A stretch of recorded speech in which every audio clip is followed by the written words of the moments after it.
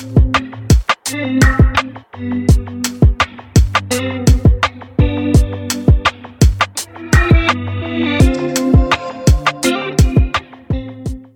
guys, welcome to another episode of I'm Not What You Think I Am podcast. Today is episode 5.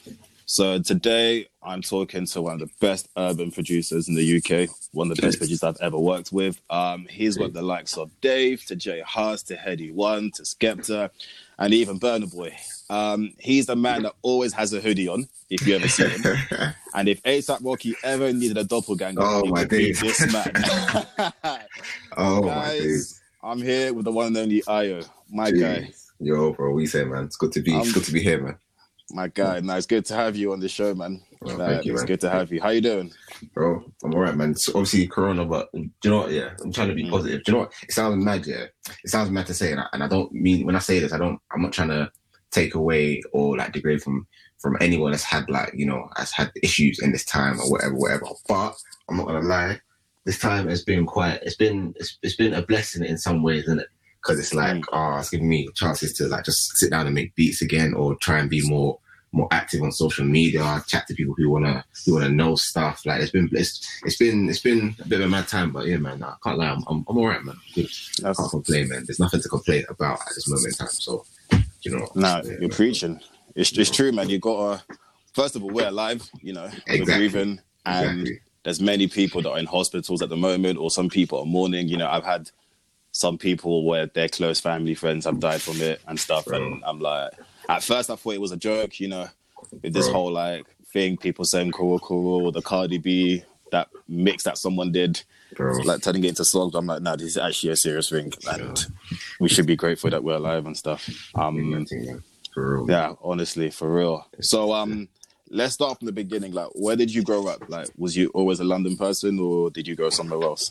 Like, so you know what? Yeah, I actually, so where I live, or where I was born, or where I grew up, is it's a place that's not too far from Streatham. So I'm literally on the edge of southwest London, to where it starts being Surrey. Basically, that's kind of where I grew up in it. So if I ever had to be in London, it was always South London. So I'm always still familiar with South London. So it's pretty much South London, but I'm technically not South London. I'm far enough away to not be like southwest London, but at the same time, I pretty much live literally right next to the Streatham, Mitcham, and all them places, Tooting, all those places there.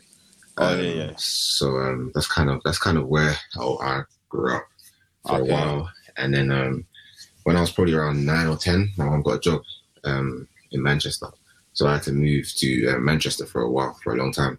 I pretty much spent the rest of I spent the ages of 9 or 10 to about 18 in Manchester, and obviously after 18 I went to uni, came back to Manchester for a year, just to work and stuff like that after uni, and then I've just moved back to London to just do music full time. So half of my life has been spent in Manchester, but then now it's like, again, half my life has been spent in London as well. So so yeah, man, that's it's a bit weird because I'm very familiar with Manchester, but at the same time my heart is London as well. So it's of course. It's mad, but yeah, there's no place like London, man. Obviously, we got Manchester though, 0161. But there's no place. 0161. But there's no place like 0208 though. So yeah, come on, man. And how did you find it moving there? Like, was it weird at first, or was it just a thing you was like, alright, whatever? Do you know what? Yeah, at first it was like a little adventure. It's cool. Then you start to realize, hold on, my friends are in London, my family's in London. It's only me and my mum that are in Manchester, and it's like, okay, this is a bit. It's like, this is a bit long, fam. So I was like, do you know what? I think it was the first week I got there. I said, obviously I had older siblings, so I had known about university. I was very aware of what I was going to do later on in life or whatever. So they had been to uni. Like the sister that's just above me at the time, she was in uni, and et cetera, et cetera. So I kind of knew that, I'm going to go uni and all that stuff. Even from a young age, I knew all that stuff in it. So I was like, all right, cool. So the first week I was in Manchester, I said, do you know what? As soon as I finish uni, I'll come back to London. I don't know what I'm doing. I was even into music then, so I don't know what I'm doing, but I'll come back to London. I didn't tell my mum like that, but this 4 years, I was like, after, there was nothing wrong with Manchester at that time, but it was just like, man, after this, I'm coming back to London, man. Like, I can't be away from London, whatever. And obviously, as the years went on, it just reinforced that, I need to come back to London, man. So, so yeah, man, yeah. Yeah. And when you was in Manchester, when you was at uni, what did you study? So I actually didn't go to uni in Manchester. I went to a uni called Stoke-on-Trent, Staffordshire University, Oh, yeah. which is in Stoke-on-Trent. If no one knows where that is, it's like near Birmingham, Wolverhampton, all them places. There's like 40 minutes from Manchester. So when I went to uni, I actually studied film, so media, film production. That's one of my other passions, funny enough. I actually love cinematography. I love filmmaking. I love it so much. I actually just love films in general. So whether it's like watching films, analyzing films, making films myself, or cinematography, like just doing things that are visually, aesthetically pleasing, I just love it so much. Like I actually proper love it. So that's my other passion. But obviously music took over. That's actually what I studied in uni, funny enough. Well, it makes sense you speak about the film stuff. Some of your pictures on Instagram, they look very well, professionally well done. Like you took it from like some expensive camera or something like that, and it's well edited. Yeah, so, so how did you go from film to I want to start making music? Do you know what? Yeah, so let me go back a bit. So I actually started making music when I was 14. Yeah, that's when I started making beats. And I think it was one summer where I didn't really have much to do. I was like, what can I do?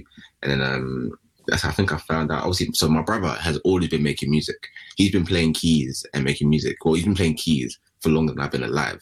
And then he's been making music for as young as I can remember. When we used to share a bedroom back in the day in London, yeah, I would wake up sometimes and I could just hear like rattling, like I could just hear that in it. And I'm just thinking, and then he's just playing keys. And I'm just like, oh my days, that's what I'd wake up to. And I had no interest in it then. But music has always been around my family though. My dad, he wanted to do music. So my first experience of ever going to a studio was in Brixton back in the day when I was probably around, 7 or something like that. My dad wanted to do some music. He was trying to thing back in the day. So I went to one studio in Brixton with him. And obviously not knowing what everything is, I didn't really know what it was. I just knew this was a music studio. That's it. And I was just sat there just looking at all the equipment like, well, okay, wow, cool. But I'm not going to lie. That didn't get me. I wasn't like, yeah, this is what I want to do. It didn't get me. So I was like, all right, cool. But I've grown up around music anyway. So fast forward now, 14, Manchester was one summer I didn't really have much to do. So I was aware of making music and that. So I think I must have then got my hands on FL Studio. And I was like, you know what, pretty much the same as everyone, to be honest. It's like, oh, you know what, let me just experiment, see what's going on here. Started making random things. I was like, all right, cool. This is all right, cool. And then obviously then I got myself a keyboard 1 year. I was supposed to go to one concert or whatever, but because I didn't go, I was like, let me just, I think I just said, let me just get a keyboard instead. I was literally in the city centre of Manchester.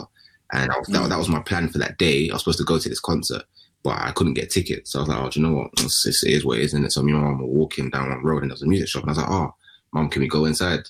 And I see my first, what was then my first keyboard, 149 keys, EMU thing or whatever it was. And so I was like, cool. So then that's when I actually started then learning keys. I was like, okay, cool. I started learning a couple chords here and there. All right, cool. And then after that is then I think like a year or so later, probably when I was 16, was when then I started playing in church. There's a KICC. They opened up a new branch in Manchester at the time. And we went to like one of the first services there, and obviously they didn't have a keys player or something like that. So there was one time I was in there's a room where they had a piano, and I was just messing around on the piano.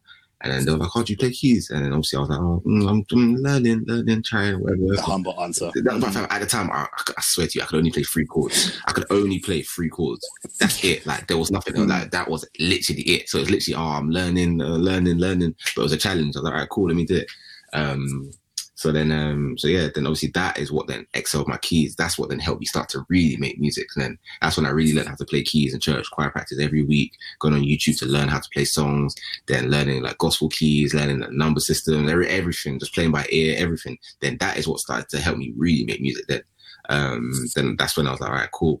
This music thing's all right. And I've just been making beats ever since, to be honest. So even when I was in uni studying film, I was still making music in my house in uni. It's just that for the first year I was like, no, when I leave uni it's going to be film. Second year I was like, by the end of the second year I was like, no, do you know what? Nah. When I leave uni, I'm doing music. Something happened. I think I had a SoundCloud then. SoundCloud was going all right. I think that's when I had management interest then from an early manager back in the day. So I was like, nah, do you know what? Nah. it's in my second or final year. I was like, you know, after uni, I'm coming back to London to do music. Now I know what I've come back to London to do now. I was like, no, it's going to be music now. So I'd always been making music. It's just that film was more the forefront because that's what I was studying and all that stuff. I didn't always have time to make beats, but in my house, I'd still be making beats most of the time anyway, to be honest. So yeah, that's kind of how I jumped from film to music. I didn't really jump from, it was more of a jump from music to film. Then after it's like, no, back to music properly. Back to music, yeah. So, but like I said though, music was always there. It's just that I was doing film as well, you know, on top of it. But to be fair, you know, if I could, Bram, you never know, you know, man, I could become one mad music director, you know, music video director or something, you know, later on. Oh, the producer, do you know what I mean? So I still want to combine it somehow later on in life because I still love film so much. I still love cinematography. I still love taking pictures and all that stuff, like, you know. So we'll see later on in life anyway. But yeah, that's how. Of course. You know, it's like how one of the other episodes was with Monroe. Oh yeah, jeez. And he started off with a filming company as well, which I had no idea about. And then he was like, he still loved making beats. And then in the end, he said, you know what, I'm just gonna like stick to the music thing, because you always have that. You might have like two things that you love, and you're like, oh, which one do I pick? But then the other one, you can just put it on the bench just for a bit, and then come back to it another time, like, and not like completely kill it off. Yeah, so I would say that. So for you playing at church, for someone, like, not many people will know that a lot of musicians started playing at church, and that's what's helped us, like, it's made our ear like stronger, and like how to come up with like chords and how to play without having to have a sheet in front of you. Yeah. What would you tell someone that doesn't go to church but wants to learn how to play an instrument? I know church isn't like the pinnacle way to learn an instrument, but it definitely is a strong tool for a lot of people where they find themselves now. Like, what would you say, like, what's the best way of like learning a new instrument? So do you know what, as well as obviously, so playing in church was cool, but playing in church, for me personally, playing in church, it wasn't like I went to church and they taught me in church. No, it was the experience of having to play every Sunday, then you playing every Sunday, learning how to play like on the fly. You'll be playing a song, you don't know the song. You just have to then use your ears to figure out what they're doing. You be like, then you have to figure out what they're doing. Learn how to play with a bass player, learn how to play with drums, learn how to play with other people. Then like even just seeing like live arrangements, seeing how things are done, that experience. So that's what church taught, but church didn't actually say, all right, cool, this is how you're going to play. Like this. All of that was done by going home and practicing. And YouTube, I'm not going to lie, YouTube was a big help. YouTube was probably 50% of the reason why I can play keys now. I just go on there, search gospel keys, search how to play this song, or how do I do this, or search popular gospel progressions, or search this and that and that. There's a guy, I don't know if you know, there's a guy called Jamal Hartwell, Gospel Keys. He was there. I had some of his DVDs on my hard drive. I just need to sit there and just watch and, you know, learn about the number system, learn about inversions, learn about turnarounds, learn about, you know what I mean, like popular chord progressions, learn about just bare things, like learn about improvisation, how to improvise, learn about talk music, which is like when the pastor's talking or whatever, like learning what kind of chords to play then, what kind of feeling. And it's like, all right, cool. Like, so a lot of that was just done by actually just experimenting and playing. But then at the same time, though, YouTube. So what I'd say is if you're not somebody that goes to church, like I didn't go to church just to learn keys. Man's been brought up in church from anyway. So I've been, my mom, obviously she's a Jesus warrior. That's what I like to say. So she's a warrior for Jesus. So I've been going to church since I was a kid anyway. So it wasn't something of, oh no, I went to church just to learn keys. It's just that I just think church has the best musicians. But if you don't go to church or you want to learn whatever, YouTube is there, you know. I'm lucky that I grew up in a time of social media. YouTube started when I was in secondary school. That's like when I started secondary school in year 7, YouTube wasn't there, I don't think. YouTube came about a bit later, I think like maybe year 8 or 9 or something. Or was it year 8 or something? I can't remember. But either way, YouTube was kind of like our generation, we grew up with social media really. Like we saw the beginning of social media, do you know what I mean? So now social media is a mad tool. But you can take courses on social media now. You can take, do you know what I mean, or the internet or whatever. So if you want to learn, just literally, man, just buy an instrument. What is it you want to learn? And just literally learn on YouTube. I know it's hard, but that's where then you have to take the control as well as you. So you have to have the discipline then to sit down, devote an hour a week, or not even an hour a week, you know. Back then I was doing an hour a day, minimum an hour a day, every night, just banging keys, banging practice. If it wasn't YouTube, it was practicing something I did learn from YouTube, practicing a song that I just learned from YouTube or whatever. So YouTube can teach you, but then you have to have the discipline as well, and also the motivation and drive to actually be like, you know what, I really want to learn this instrument. An hour a day, yeah, an hour a day, an hour a night, whatever it is, that goes a long way, you know. Literally, some people do it for 2 hours, some people do it for however long. That's mad, that's cool, innit? But if you can at least just do an hour or 30 minutes a day, of just maybe 30 minutes in the morning, 30 minutes in the evening, whatever, that's an hour. You don't even have to do it like just consecutively 1 hour, but just spending some time just to then practice what you learn and seen on YouTube. That is it. So that's how I'd say. That's what I'd say to somebody who want to learn an instrument now, man. You can learn guitar, you can learn drums on there, you can learn bass on there, you can learn a lot on YouTube, man. And also as well, alternatively as well, if you can't do that, yeah, then it's not the all and end all. Like, it's not that like that's it. You can't make music then, because let's be honest, Kanye West, you can't play an instrument. You can't play no instruments, but fam, that guy has a musical ear. He understands, you know what I mean? Like, he listens to music, he does whatever. So, do you know what I mean? That guy can't play no instrument. He can't play instruments like that. He can't play keys. Do you know what I mean? He just knows that music. So you don't have to always know how to play an instrument or whatever.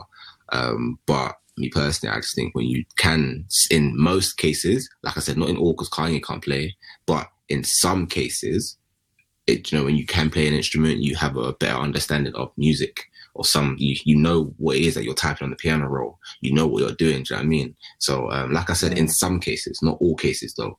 In some cases, some people can't play and they understand music so well. Do you know what I mean? So in some cases, do you know what I mean? So yeah, I've even got close friends with producers that for example, like bro, my bro J5, he can't play keys. He can't play keys to the way, like for example, my cousin can or my brother can. No way, but his musical ear, yeah, is so sick. He knows in his head, he knows the chord progressions, he can hear it, and he knows how to translate that down. So if you ask him to play keys, you can't play you a progression. You can't play you like the man. You can't be like, oh, wow, that was so sick. But fam, it's in his head. He knows he's got the musical mind. Do you know what I mean? It's all about your mind. That's literally it. So like I said, playing keys, playing an instrument is not the end. Like if you can't play it, that's not the end of the world at all. No way. If you can't play fluently or whatever, that's not the end of the world. So, but if you do want to learn, YouTube is there, or even just get a teacher then. If you know somebody that's played keys or whatever, ask them to teach you. That's another way as well. So yeah, man, that's it really. It's preached. Hey. You guys have heard it here. There's no excuse after like, oh, I don't know what to do. You guys just have 5 straight minutes of pure advice there. So take it. That's it, real, man. So you've now moved back to London. You're taking music seriously. What happened then? What happened in terms of when I got back to London? As in, so you got back to London, like, how did you like start making connections? How did you like start doing sessions, studio, like? So you got my cousin TSB. Shout out to TSB and Maestro. Big honestly, TSB. Legendary producers. Maestro is TSB's older brother, which is my older cousin as well.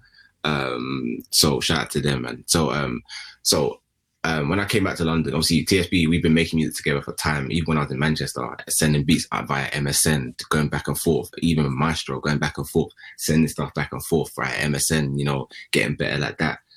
So cool. When I've come back to London, I'm like, all right, cool. When I come to London, I'm obviously just gonna link up with TSB and that, and let's just make music. How it really happened though was in my last year of uni, I had to make a film project. They were like, all right, cool, it's going to be your last project. You can make it on whatever you wanted to do it on. I did my last project on my older cousin, Maestro.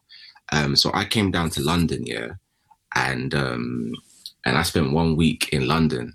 And and I just filmed the studio. So that's when I really first saw what was then Ealing Studios. That's where all the men that used to work. So Maestro, he went to college and he's been close friends with another big producer, ADP. Shout out ADP, that's my bro as well. They were close friends anyway. Then also Levi Lennox, he was in the same building. Big up Levi every time, man. So they were all cool anyway. So, and then you had other producers there as well. When I came to that studio to check Maestro to shoot my project, that's when I met ADP properly. That's when I met Levi Lennox properly. And that's when I met even another one of Maestro, ADP's and Levi's friend, the songwriter, big him up, LPW. It's one of the sickest songwriters ever as well. That's when I met the whole gang properly. That what are my older brothers and close friends now is when I met them then. So I was like, all right, cool. So then I really saw the studio life then, innit? So that week of filming a project changed my whole life musically. I was like, raw, okay, cool. This is what it's really like. Oh my gosh. These lot are just playing each other beats, playing each other ideas.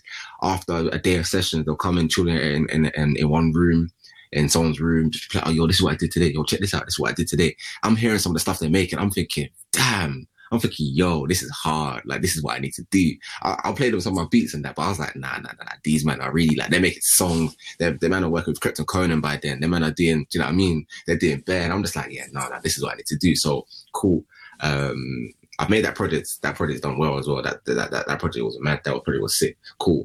Now, after I've moved back down to London, the first place I go to is that studio, Ealing Studios. So obviously, when I was working in Manchester for that year after uni, saving up money so I can come back down to London, Toby, TSB had been working there anyway. He was always around.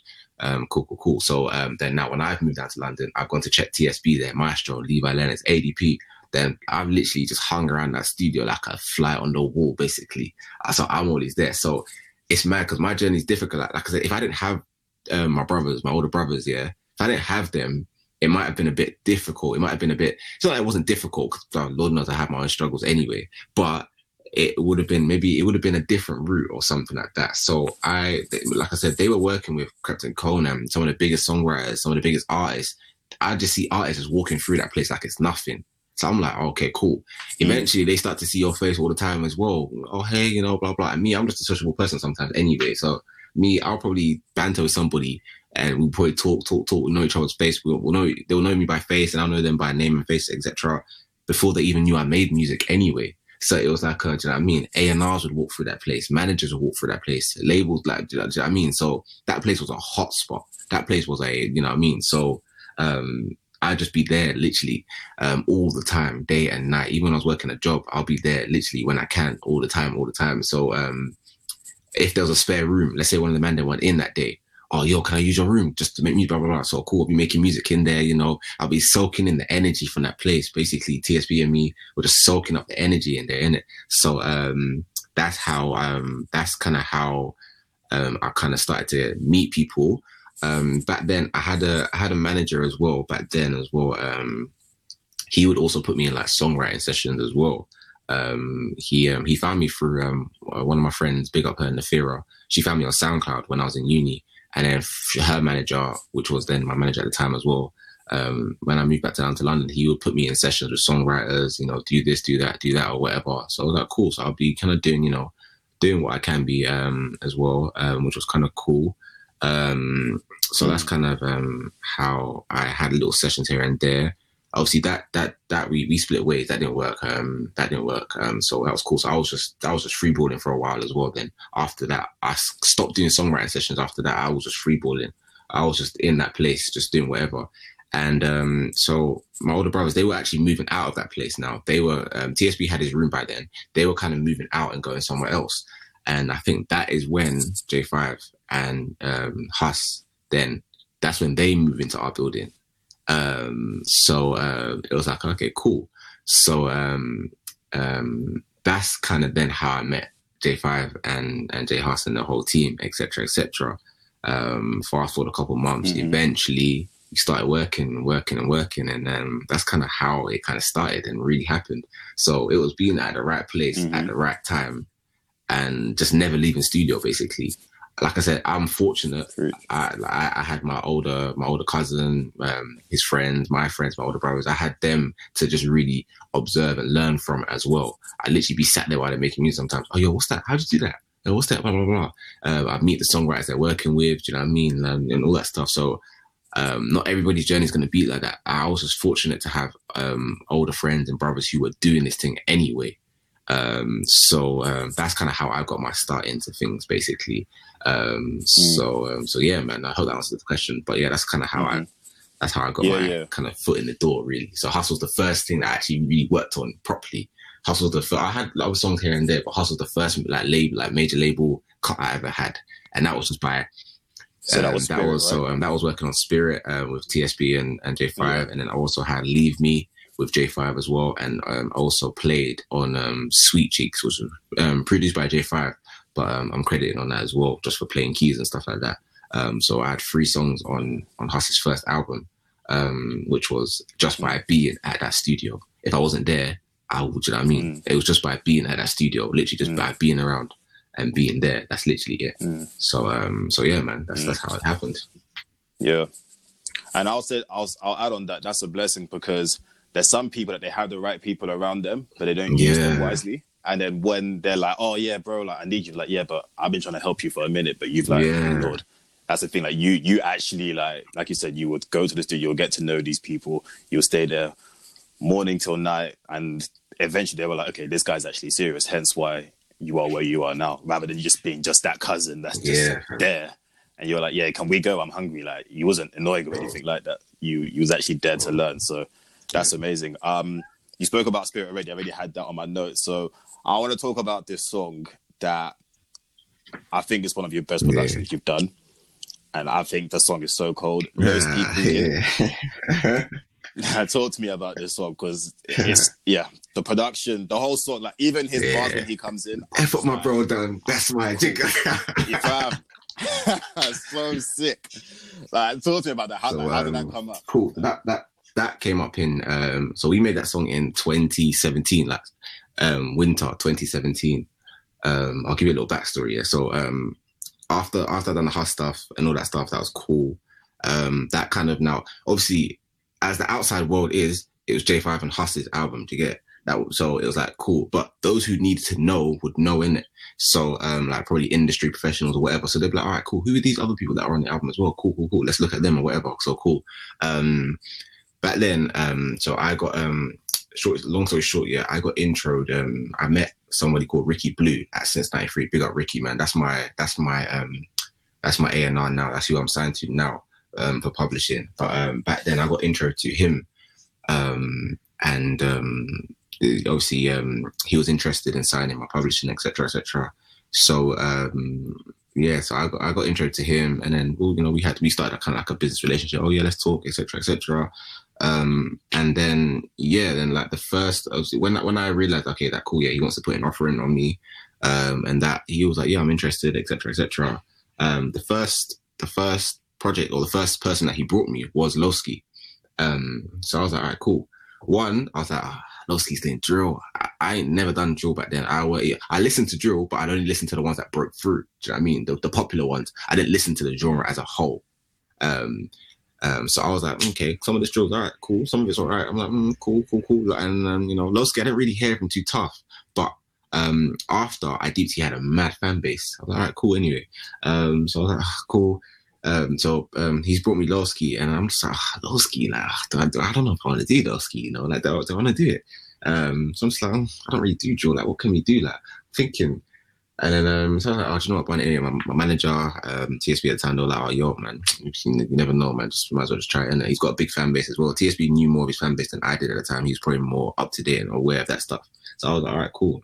Okay, cool, interesting. And also, this is the person that probably wants to sign you as well. You're not going to tell them, no, I don't want to do this one, when this is the first session that they're putting in for you, just to kind of, test the waters and see what can happen. So technically, I wasn't really going to say no ever anyway. Cool.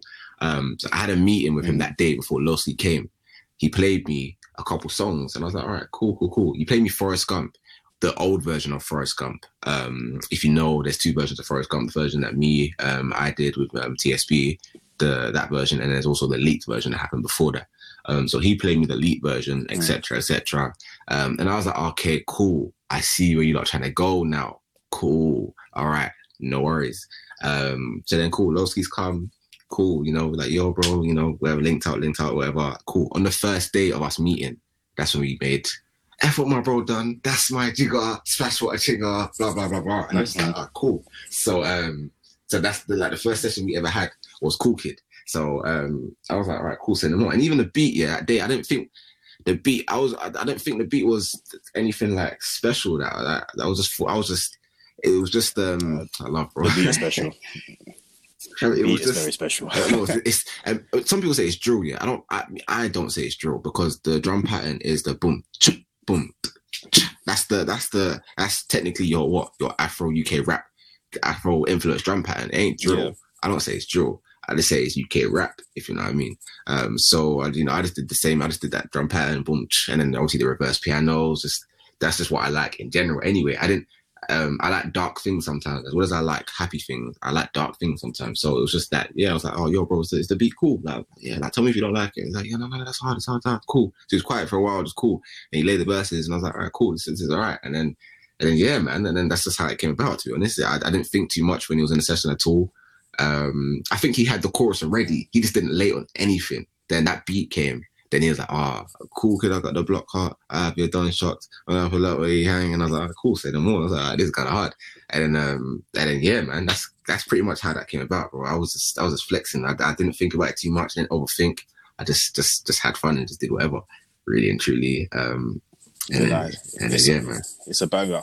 I was at Wireless. I think I was at Wireless just before Stormzy was going on when he headlined. And obviously the DJ was just like playing some mixes. And then the song came on. I just saw everyone's reaction. I was like, this actually slaps. And I was like, this song bangs. It's a banger. So I'm going to speed past to 2019, yeah? So before I even ask you, guys, I had a session with Ayo, I think it was February 2019. And before we started working, he was like, yo, I'm taking over. I don't care. And I was like, right. And he was like, nah, bro, on a big man thing, I'm taking over. Like, this year's my year. And, you know, sometimes people tell you that and you're like, cool. Say nothing. But there was some conviction to him. I was like, you know what? He's not playing about. And, like, we did a song and even, like, the track is sick. So, 2019, you went on to Disaster. Day featuring J Hus, which was a number one album that you was a part of. Skepta, J Hus, Ignorance is Bliss, What Do You Mean?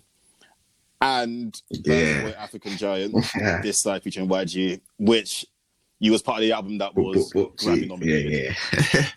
So all that I've just said, guys, when I said, bear in mind what I said, in February he said 2019 he's taking over. So between those three things that I've mentioned, which one was like, what hit you the most? Like, you was like, rah, like, this is crazy. Yeah, do you know what? Yeah, I didn't even know, fam. I didn't even know because so much happened. It's like, fam, I didn't even know, fam. And bear in mind, I didn't know a lot of that stuff was going to happen. So you know when some people, they know things, like they know what's got in the pipeline. They're like, yo, I know this is coming. So, bro, trust me. And I say, this is blah, blah. Bro, I didn't know at the time. I didn't know about none of them, to be honest. I didn't know about any of them. I don't think I knew about, I didn't know about any of them, bro. Like, obviously the Disaster Dave and Hus one, we had that record, but I didn't know that was going on the album like that. I thought other stuff was going on there, but I didn't know that was going on the album. I didn't know that until probably the week prior or 2 weeks or whatever. African Giant, the Burna Boy song, we, shout out to Levi. I actually produced that with Levi as well. We made that song the year before or whatever. I had no idea that was all coming out that year properly and all that stuff like that. Cool. The Skepta and Hus song, what do you mean, bro? We made that when Hus came out of prison. That song was made on a Friday. His album was already being submitted on a Monday, bro. I made that song on a Friday. Saturday, finished off. Sunday, sent the stems. That's the quickest turnaround I've ever had for any song. That song was literally made 2 days. The third day, I have to send the stems off. Fam, that was mad. So I didn't know. I just knew that I was just going to do a madness. But in terms of what hit me the most, bro, I can't lie to you. I don't know. I don't know because the Dave thing was the first number one, which is cool. Like, I'm not even know how to let me say it's cool because that just sounds like I'm trying to put it down and that. But it was mad. Like, that was mad. Like, humbling. Like, I deeped it, but I was just like, rah, yo, I just worked on the number one album. Like, yo, Disaster charted at number 8 as well. And that wasn't even a single, no video, no nothing. That was a song that was added last minute. Like, all right, cool, let's do this. Boom, next thing you know, it's number 8. That was my first top 10 as well. And then the album was number 1. So that was a mad surreal moment. Then obviously, What Do You Mean? That charted at number 14. Again, that song, like I said, the turnaround was mad. I made on a Friday, Saturday, Sunday, the stems has been sent off. Monday, it's on the album. I'm like, all right, cool, right, that's mad. Again, that album charted at number 2. Again, that was so surreal. That was surreal to be working with Skepta. Like, man grew up listening to Skepta, you know, like bro, when I had an iPod Classic back in the day, I used to have some of his videos on my iPod. And you know what I mean? Just look at videos. We all know Skepta. Skepta's been big from day, innit? So before I even thought all of this was possible, fam, man's been looking at Skepta. I've been seeing BBK, JB, everyone. So it's like, right, to actually sit in a room with a legend like that and just talk and collaborate together. And he was so blessed, so humble, so cool. He wasn't like, nah, you know what? I can produce myself. You know, it's cool. I got this one. Oh, who's this guy? I don't know him. Blah, blah. Even though I've seen, he knows, he likes Cool Kid and all that stuff. Because when that came out and all that stuff, I've seen him promoting all that stuff, all those songs and stuff like that. So I know he likes some of my music, but I don't think he even knew that it was me at first second. So to even be sat in the room and work closely next to Skepta or whatever, I'm not going to lie to you, bro. I was cool and composed, but fam, in my head, I'm thinking, yay. Hey, so it's like, do you know what I mean? So that hit me as well. But then, so it's hard to say what was the one that really hit, man. Burna Boy, I met Burna Boy I think I actually first met Burna Boy when he first came back to London in 2016, when he was first allowed back in London. He came to those Ealing Studios for a session with Sneak or something like that, or something back in the day. And, sorry, by accident. And, so I met him then I linked up again with him when we did the This Side song. And you know, Burna Boy's mad cool, mad blessed. You know Burna Boy. Come on, you know Burna Boy's guitarist. Yeah, you travel with Burna Boy. It's not about me, but I just have to highlight. Burna Boy, innit? So you know what it's like to be Burna Boy. You know, innit? So I don't need to say too much of that because you know. But yeah, so that one, bro, he's mad cool, mad humble, just good vibes. And that was mad sick, cool, but. Okay, do you know what? Actually, no, do you know what? I'm not gonna lie. The Burna Boy thing, that to be Grammy nominated, fam. That I was about to say, I was like, it has to be Burna. Like, do you know what? I'm like, I can't lie. I'm just explaining how they've all hit me in different ways. But yeah, the best, not the best, but the one that hit me the most, and it didn't even hit me straight away. It took a while. Was the Grammy one. Because even though like it wasn't like, your specific track was nominated, bro. Man, I'm Grammy nominated for a project that I've worked on.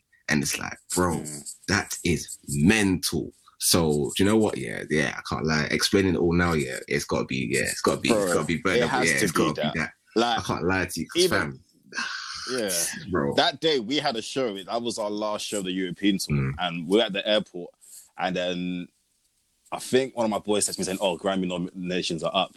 And then I'm scrolling. Then I see Best World International Album, and I'm like, mad.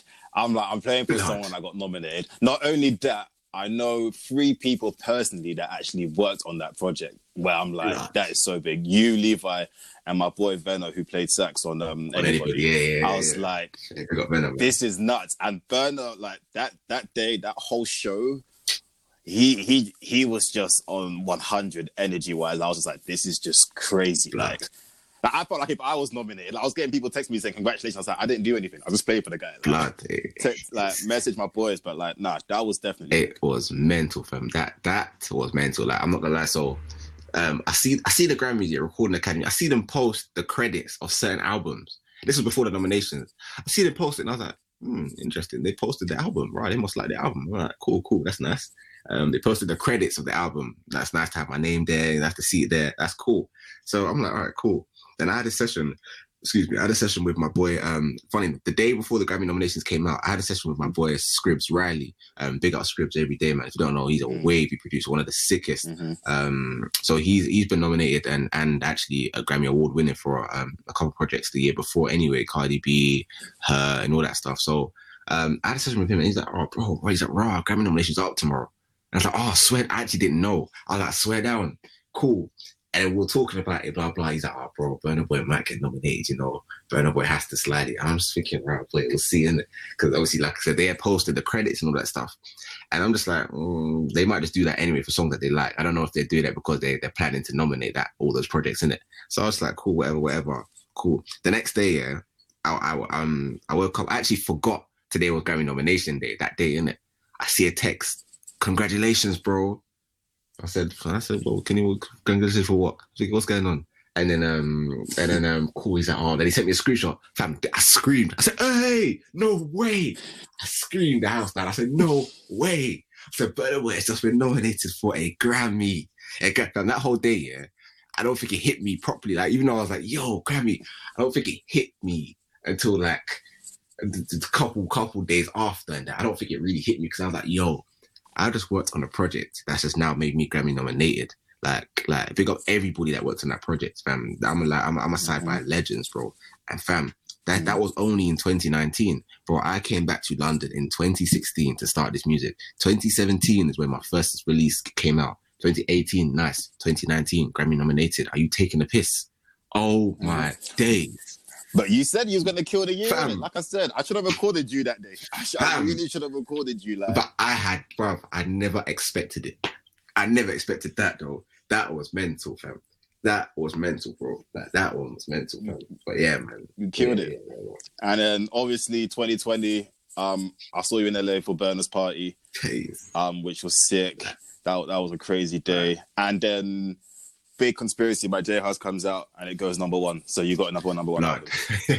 Yeah. So you was like, all right, cool. You know what? 2019, cool. You know what? Let's carry on the number ones in it, shall we? And there you have it. That one there, that was another blessing, man. That was amazing because that one, I was have to be on that project again to be working with the camp again. That one was just that one. No outlet, no promo. Obviously, the album leaked and all that stuff. No videos, no nothing. Fam, I'm in LA and I'm hearing it's looking like it's gonna go number one. Blah blah. We don't know. It's looking like obviously we can see the midweek charts and all that stuff.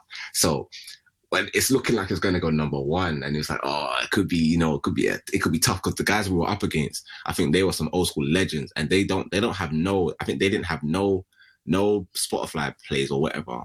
Not that much, but theirs was all physical copies, innit? That's a madness. So it was like, bro, we're going to get it. When it comes to Thursday and it was looking like we were going to get it, I was like, boy, we'll just wait and see. I just felt, I'm not looking at this, man. Let me just go to sleep and let me just enjoy LA and we'll see. And at the best, we're going to get a top 5 album. That's hard. Because last time, I think we got, Common Sense got number 6. So top 5, I don't mind.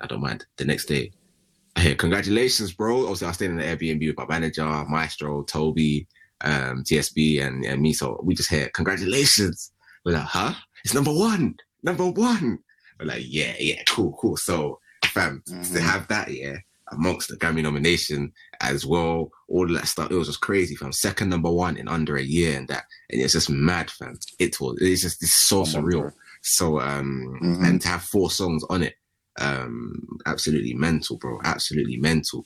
It's, and there's one song where it's literally just you fight for your own. Yeah. So that was your first song with Hus where it was just like you. Yeah. That was I've been in the studio with Hus, been working with him anyway, been doing stuff with him anyway. Obviously those songs they ain't come out or whatever, but that one, funny enough, that was made around the same time as What Do You Mean was made. That's the first song he actually made for himself after coming out of prison, Fight for Your Right. That one was just us two, the whole studio, just us two that day, just making, and so it was so sick to have that, man. Just man. Even if I didn't have one on my own, anyway, just to still be on that album and collaborate with everybody or whatever, it was just man. It's mad sick, regardless, bro. Wicked, regardless, bro. Sick. So recently you've been doing these beat breakdown stuff. Yeah. I think it's sick. What inspired you to do that? Was it just a thing because okay, cool, we're quarantine, might as well just do something like that, or was it something you always had planned to do for a while? Yeah, there was a time, November 2018, I believe. I was stuck. I was in Manchester. I had to go back to Manchester for my mom still lived in Manchester at the time, and I had to go back for some family reasons, innit? So I had to do some stuff there, and then while I wasn't doing any music, I was just like, oh, fam, what can I do? I need to boost my social. I want to be out there more, because me, I don't really like being out there like that. I don't really like showing my face, so I don't really like doing all that stuff. It was just like, you know what though, if you want your brand to be, you know, what it is or what it can be, you need to be out there doing stuff, be active in that. Do you know what I mean? Like, you know, you can't just sit there and just let it just grow by itself. Well, you can, but like, you know, be active in it. So I was like, you know, I need to be active. But it started to hit me, like, people message me, oh, yo, I love this. I love your production. This is sick. Oh, this is sick.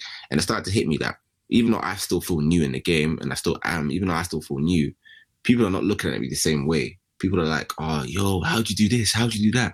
Oh, bro, oh my gosh, you replied. Oh, bro, this, that. And I'm like, bro, like, I'm starting to think, fam, only in 2016, I was the same. Or even prior to then, I was the same. I'll message guys and be like, yo, bro, this is sick. How'd you blah, blah. Do you know what I mean? So I think I posted the idea then. Should I do beat breakdowns and whatever. And obviously, for whatever reason, I got busy and I didn't do them. So I remembered I should have been doing them from then. And also, when I was younger, when I just used to just make beats in my bedroom, I'd always search on YouTube for beat breakdowns. I'd always would love to see what they did. Fam, any video that was a producer that I loved and was in the studio with an artist or in the studio just playing beats, bruv, inject it. I loved it. I just loved it. I just wanted to see more. Do you know what I mean? I would love to. And what I used to hate, producers would gloss over their track so quickly. I hear it, I hear, like, you know, I get it. Like, you don't want to show them everything. I get it. Do you know what? I get it. But fam, like, I don't know, like, I was just like, nah, man, you don't have to explain every single bit, but make it a bit longer at least. Like, I just wanted to see videos of my favorite producers back then breaking down the songs that I loved, innit? So that's the main motivation behind it. When I was a young producer or when I was a young beat maker in my bedroom, I wanted to see this stuff. I just wanted to see all that kind of content. So I was like, you know what, let me just start doing some breakdown videos. As well as something to do in this lockdown, as well as something to keep me active, you know, keep my socials going as well, keep me being engaged with people, as well as that stuff. It was primarily because, fam, I just wanted to see that stuff when I was younger. So why don't I think that there's other young beat makers that want to see that stuff as well?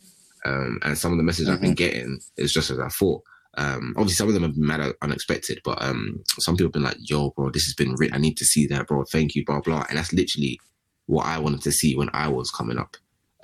So yeah, that's the main reason behind it, really and truly, just to help other producers, show them that, fam, there's not a lot going on sometimes in beats and stuff like that. Just show them what's going on, really and truly. That's literally it, man. That's the main motivation behind it. Sick. So I got 3 more questions, but prior to that, this is not a question. This is just one of your recent Instagram posts, Grandad NSG, that teaser. Bro, I can't wait for that to come out. Like, I was literally stuck on your page for like a good 10 minutes, and I was like, can I go off this guy's page now? Like, I'm like, it just slaps the more and more, it just keeps loading up. Like, I can't wait for that to come out. Man. Like, so I got 3 questions. What is your dream cut? Who would you love to work with? Dream cut. Yeah. You know what? Yeah. It sounds mad, but I know you ain't the same and that, but fam, I want to cut with 50 Cent, you know. Like, I want a mad cut with 50 Cent, like a mad cut. Do you know what? Get Rich or Die Trying, was my first album that I ever bought with my own money. Like, that's like, I went to, I had a family holiday when I was in year 6. And back in that day, that's when 50 Cent was really coming out. That was 2003. So that's when the album came out.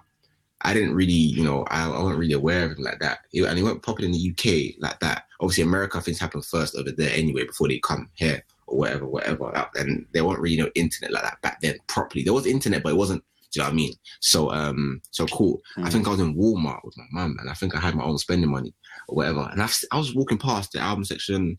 I see like a red album cover, like a bullet hole in the glass, a man looking wham there. I'm just like, right, that's the first thing that caught me. It was the glass, the shattered glass, the bullet hole. I was like, right, cool, what's this? Then I see it, I'm like, right, cool. I looked to the back, you know, in the club, white water gangster, patiently waiting, wankster, you know. I'm like, okay, cool. I just put it in the thing. I was like, Mom, can you get it? And I didn't realize it said parental advisory, explicit lyrics. I didn't deep all that stuff, so I just put it in anyway. Cool. That was my first album I ever bought. So obviously, in my household, I had my sister anyway. I had so I've been listening to MTV Base. I had been listening to urban music anyway. My other sister, when she used to drop me to school, she would play like Ja Rule in the car. I didn't realize at the time Ja Rule was up in it until later on, but. She'll play Ja Rule in the car, but the bare things. I've been introduced to urban music anyway, so my love was already kind of there. Just that album though, fam. Oh, yo. So since then, 50's been one of my goals, man. So just for, even if the song didn't do a madness, just for experience, I would just love to have a song with 50 Cent, man. That would be so sick, man. That would be so sick. And you was gonna say 50. Come on. And you was gonna say 50. Next question. Who has the best producer tag in the UK? In the UK, who has the best? IO Chef, and it's the issue. I knew you were say that. Fam, who's got a slogan? Oh, no. Nigel's got a slogan. Sounds like Nigel. I can't lie. I like Nigel. I like Nigel as well. Nigel is hard. I'm not gonna lie. I like Nigel. Sounds like Nigel. I always be like, sounds like Nigel. And but fam, come on, IO Chef is the issue. Let's be a bit biased. Let me just scream my thing, please. Yeah. But I'm not gonna lie though. Okay. Do you know who actually technically has the best tag though? J5. Do you know why? Melodic. Like, I can't lie, I wish I had a melodic beat tag so that you can sing it in the song. Mm-hmm. But don't worry, people are going to start saying it as it's a lyric very soon. They're going to start saying it as it's a lyric. Don't worry, my thing's coming. But his is melodic. Do you know what I mean? Do you know what I mean? You can't say it. You can't say his name without singing it. Do you know what I mean? So, do you know what I mean? You got to sing it. So technically, for effects and everything, yeah, he's got the best tag. I can't lie to you. But I was saying it's an issue though. And no, I'm joking. Okay. You're not joking. And last but not least, advice for upcoming urban producers in the UK. What would you tell them? Do you know what? Yeah, networking is amazing. Like, obviously, talent is good and all that stuff. Yeah, like, don't get twisted. Talent is half the job as well, or even more than half the job, 100%.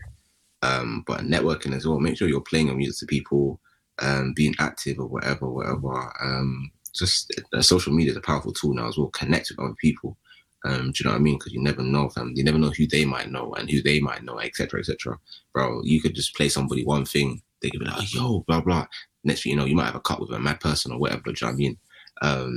Networking is a mad thing as well. And just keep acting. Like, don't stop. Like, just keep making music, man. That sounds cliche and that, yeah. But like, just keep going. Like, listen to what's out there, and just be like, don't copy the same thing. Don't make the same thing, but just have fun and experiment. Make like listen to what's out there, yeah. But then just have your own spin on it. Do you know what I mean? Be different. We need a lot of different people. Do you know what I mean? So just experiment, have fun with the music. Don't overthink it.